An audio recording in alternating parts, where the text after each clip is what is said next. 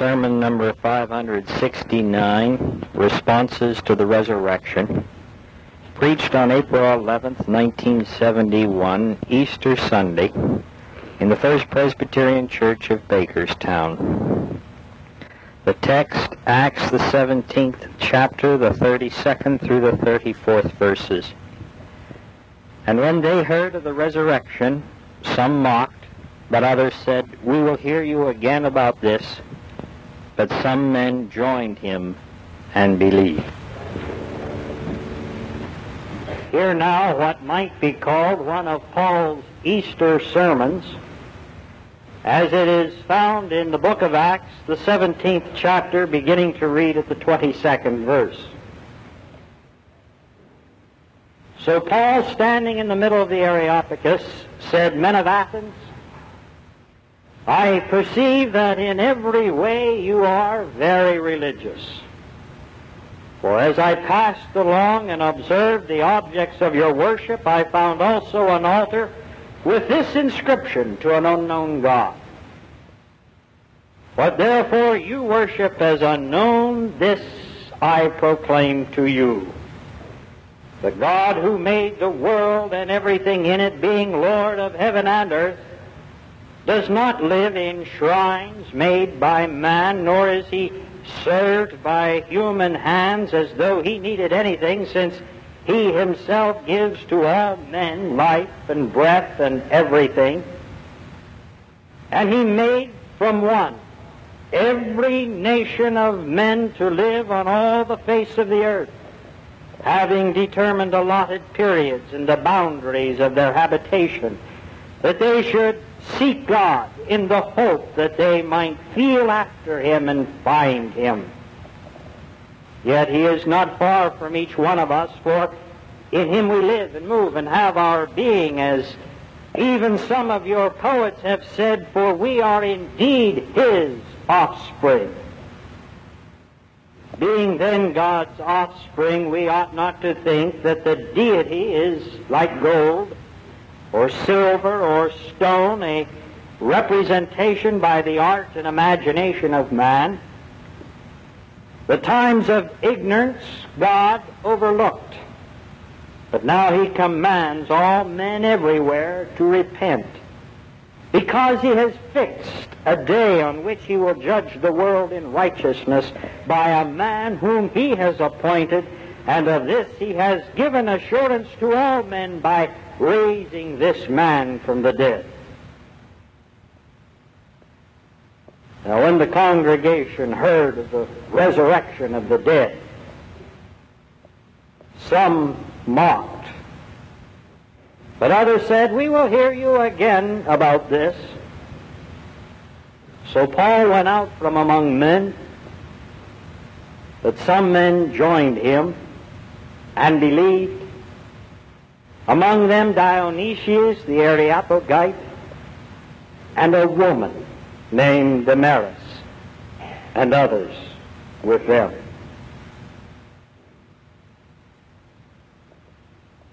You see, Paul found out something from preaching this which could be called an Easter sermon. He found out what many of us preachers are finding out every year, that not all people respond the same way to the message of the resurrection. Not all of us have the same reactions and respond in exactly the same way to the same story that was brought forth on that first Easter morn on a hillside outside of Jerusalem. So Paul found out that when he preached on the resurrection and he presented the Easter message, some responded only with mockery. They made fun of it. They ridiculed it. They scorned it. Now that sounds kind of hard to believe, doesn't it? That on a beautiful day like this, when the sun is shining and the birds are singing and there's spring and happiness in the air and we're together in families, that anyone could even think of the possibility of making a mockery out of such a sacred and holy day. We don't like it, do we, when people outside the church make fun and make a mockery out of our particular religion. We don't like it, do we, when they say that this symbol, these two pieces of timber that form a cross, that is simply a stumbling block or a foolishness for their understanding of God. We don't like it when people try to tell us that our Easter story is beautiful, but really nothing more than an idle tale.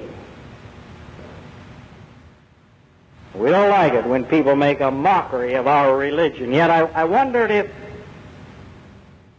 we ever realized that sometimes within the church we make a mockery of the religion that we claim is the salvation of our lives. Oh, we don't mean to. I don't think any one of us intentionally pokes fun at our own religion or tries to make a mockery out of the message of the resurrection. Yet, nevertheless, is this not what we do when on a Easter morning we think of it as only being one of the days when we make our semi-annual trip to worship to see if they're still talking about the same things? Do we not make a mockery of our religion and then the power of the resurrection when on Easter Day we see this only as a day, as an opportunity to purchase and to show off new clothing? Do we not make something less of Easter that God intended us to make when we think of Easter as only a day when families can get together and we can have reunion with friends and loved ones?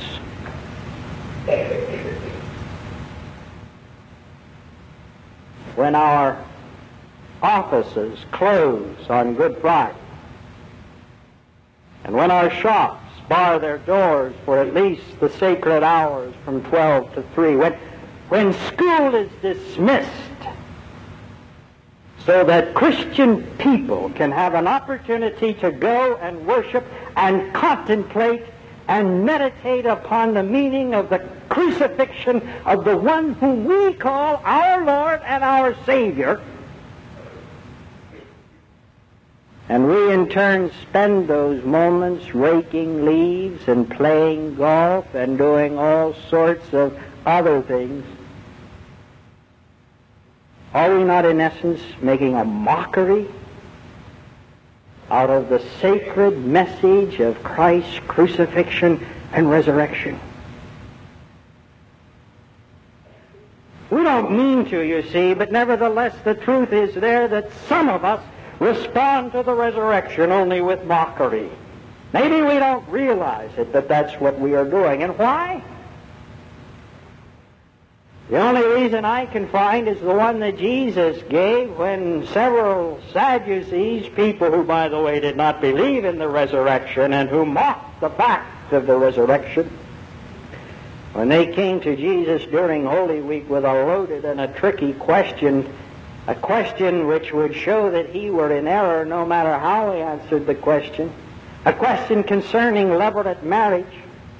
Levirate marriage, you see, was a custom of the ancient Jew that when a man died, if he had a brother, that brother was supposed to marry the widow. And they presented him this hypothetical case. Suppose a woman had a husband and he died, and in succession 6 other brothers married the woman and they all died. Lord, in the resurrection, whose wife would she be? They thought they had him on that question. Jesus didn't even bother to answer such stupidity, but he gave us an answer to the people. You err because you know neither not the Scriptures nor the power of God. This is why we make a mockery out of Easter. It's because we don't know our Scripture, nor we realize the power of God. But God who is resurrected in Jesus Christ on Easter morning. So you see, it's altogether possible to come here and to worship, to say that we believe, but with our lives respond to the message of the resurrection with mockery. And Paul found out in Athens that day what many of us find out on this Easter day, that it's altogether possible for some people to respond to the message of the resurrection only with academic interest. There were some people there in that congregation that liked hearing what Paul had to say. This interests us. We must hear you again about this matter.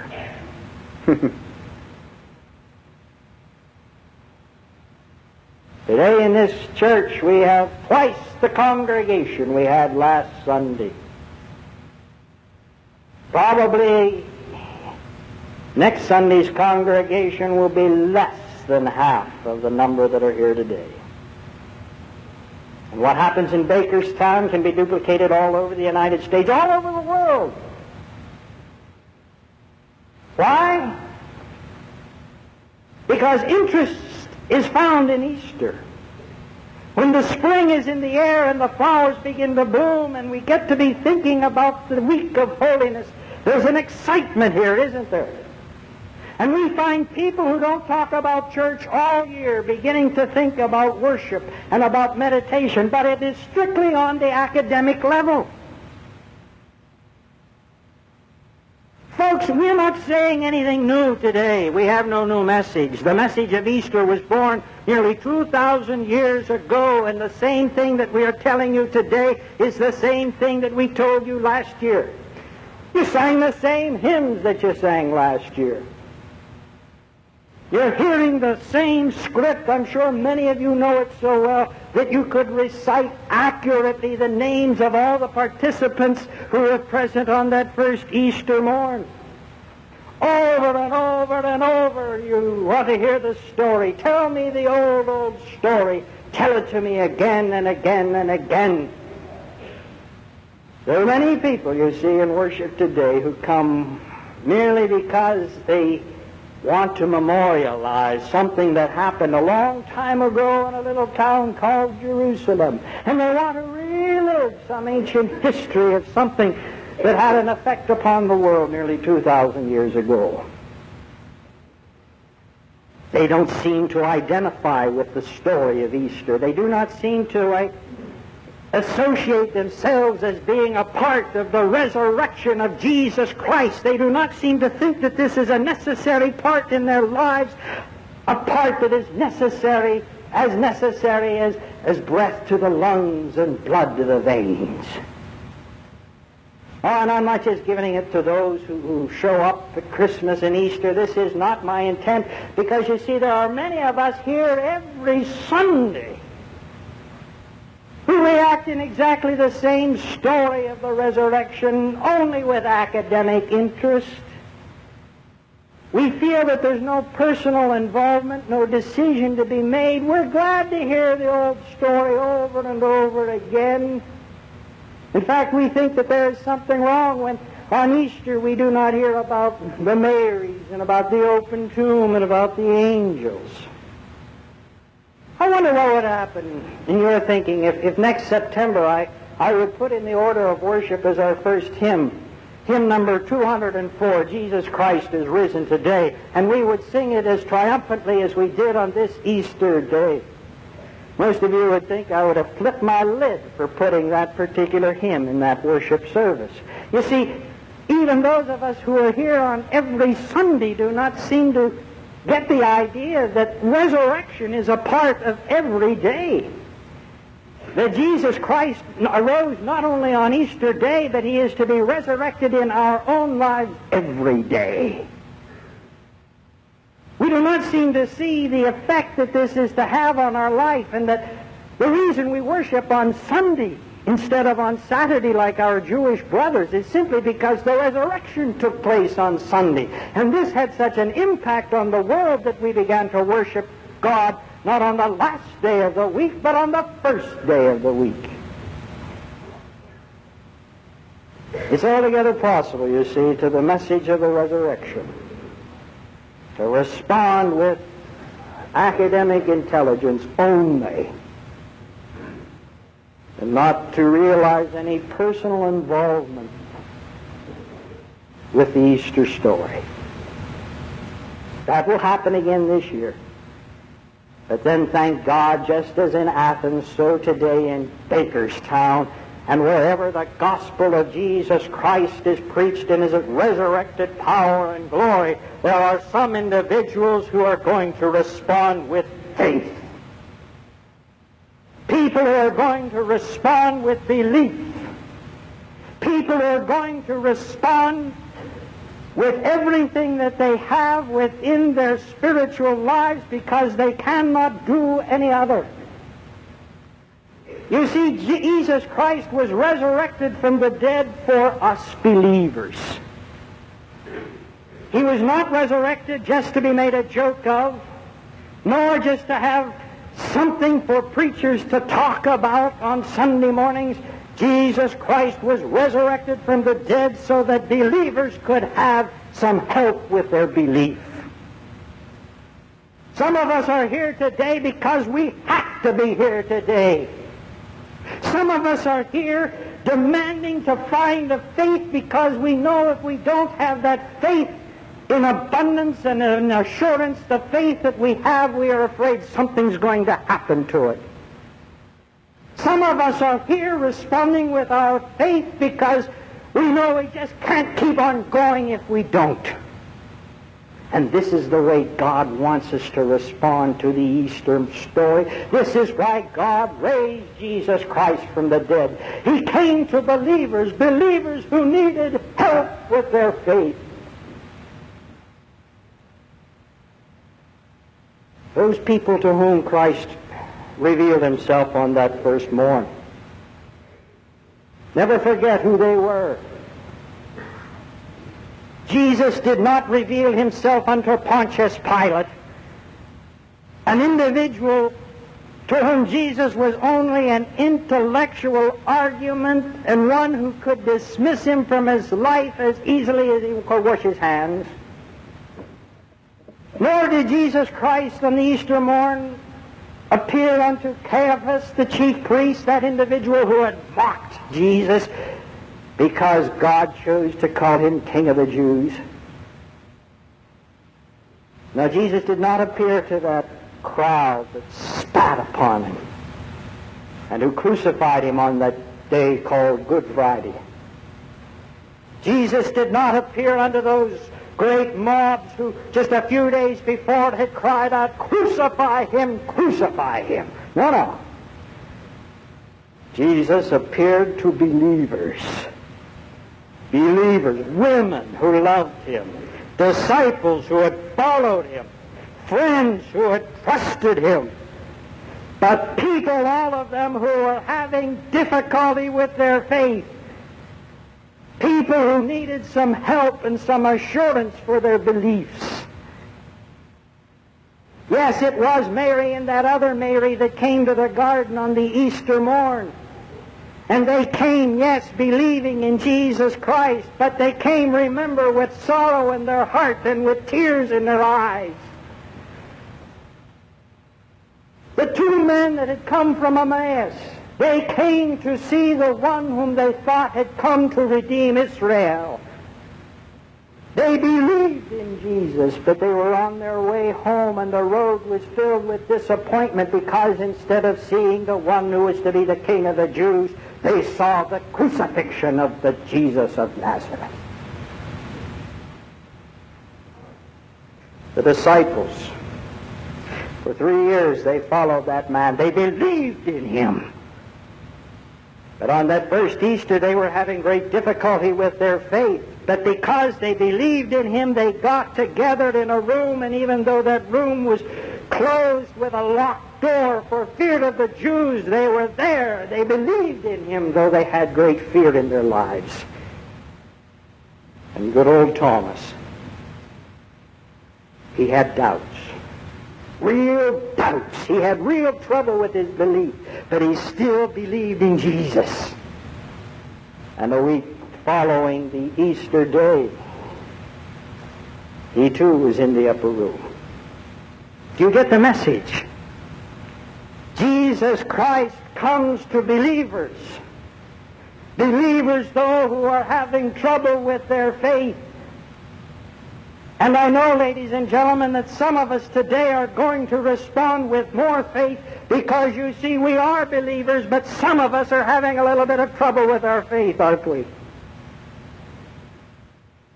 Like doubting Thomas, I know some of you college students and some of the rest of you, you're really beginning to question the value of the church and the meaning of Jesus' life and the whole doctrine of the atonement of the cross.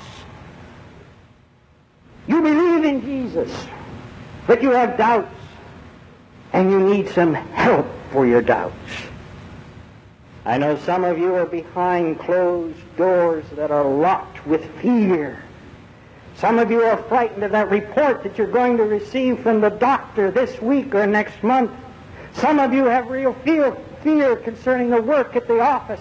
Some of you are dreading decisions that have to be made this week. You believe in Jesus, yes. But with your belief today there is mixed fear. Some I know, are individuals who feel that they are walking on a long road of disappointment. One disappointment after another. One discouragement after another. Oh yes, they want to believe in Jesus. They do. But they wonder where the road is going to end, if ever it will. And yes, ladies and gentlemen, I'm here with some of you who believe in Jesus, yes. But we believe with hearts that are heavy because of a loss that we have known this past year. It's a little tough for us to get through these hymns. We believe, yes. But with our belief, we need some help to erase the sorrow and to take away the tears. Well, folks, that's why Jesus Christ was resurrected from the dead. That's why God gave us Easter. So that people who believe in Jesus but who are having a little trouble with their belief can find new assurance with the message of Easter. Because when Jesus arose from the grave, he was trying to tell the disappointed, the brokenhearted, the discouraged, the doubters. He was trying to show with his life the same message that he had proclaimed with his voice during his life. That no matter how black the Good Fridays, there is always following it the resurrection morn of Easter. No matter how many battles the forces of evil may seem to win in this world, God always wins the total victory. That there is absolutely nothing in this life nor in the life to come that shall ever be able to separate us from the love of God which is in Christ Jesus our Lord. That those who have passed beyond where we can see, they are not just dirt turning to dirt and ashes returning to ashes, that they are in a Father's house with its many mansions, and that there is a room there reserved for us, and someday we shall be reunited with those who have passed beyond where we can see. The message of Easter, you see, is that assurance that can come to any man who will respond with faith. That death, the last enemy that we have on earth, there is no more sting in it. The grave has lost its victory. We have the Easter message so that we can respond with faith, those of us who are having a little trouble with our faith, that in Jesus Christ we have the resurrection and the life, and that whosoever believeth in him will never perish, but shall have life forever and ever and ever. Amen.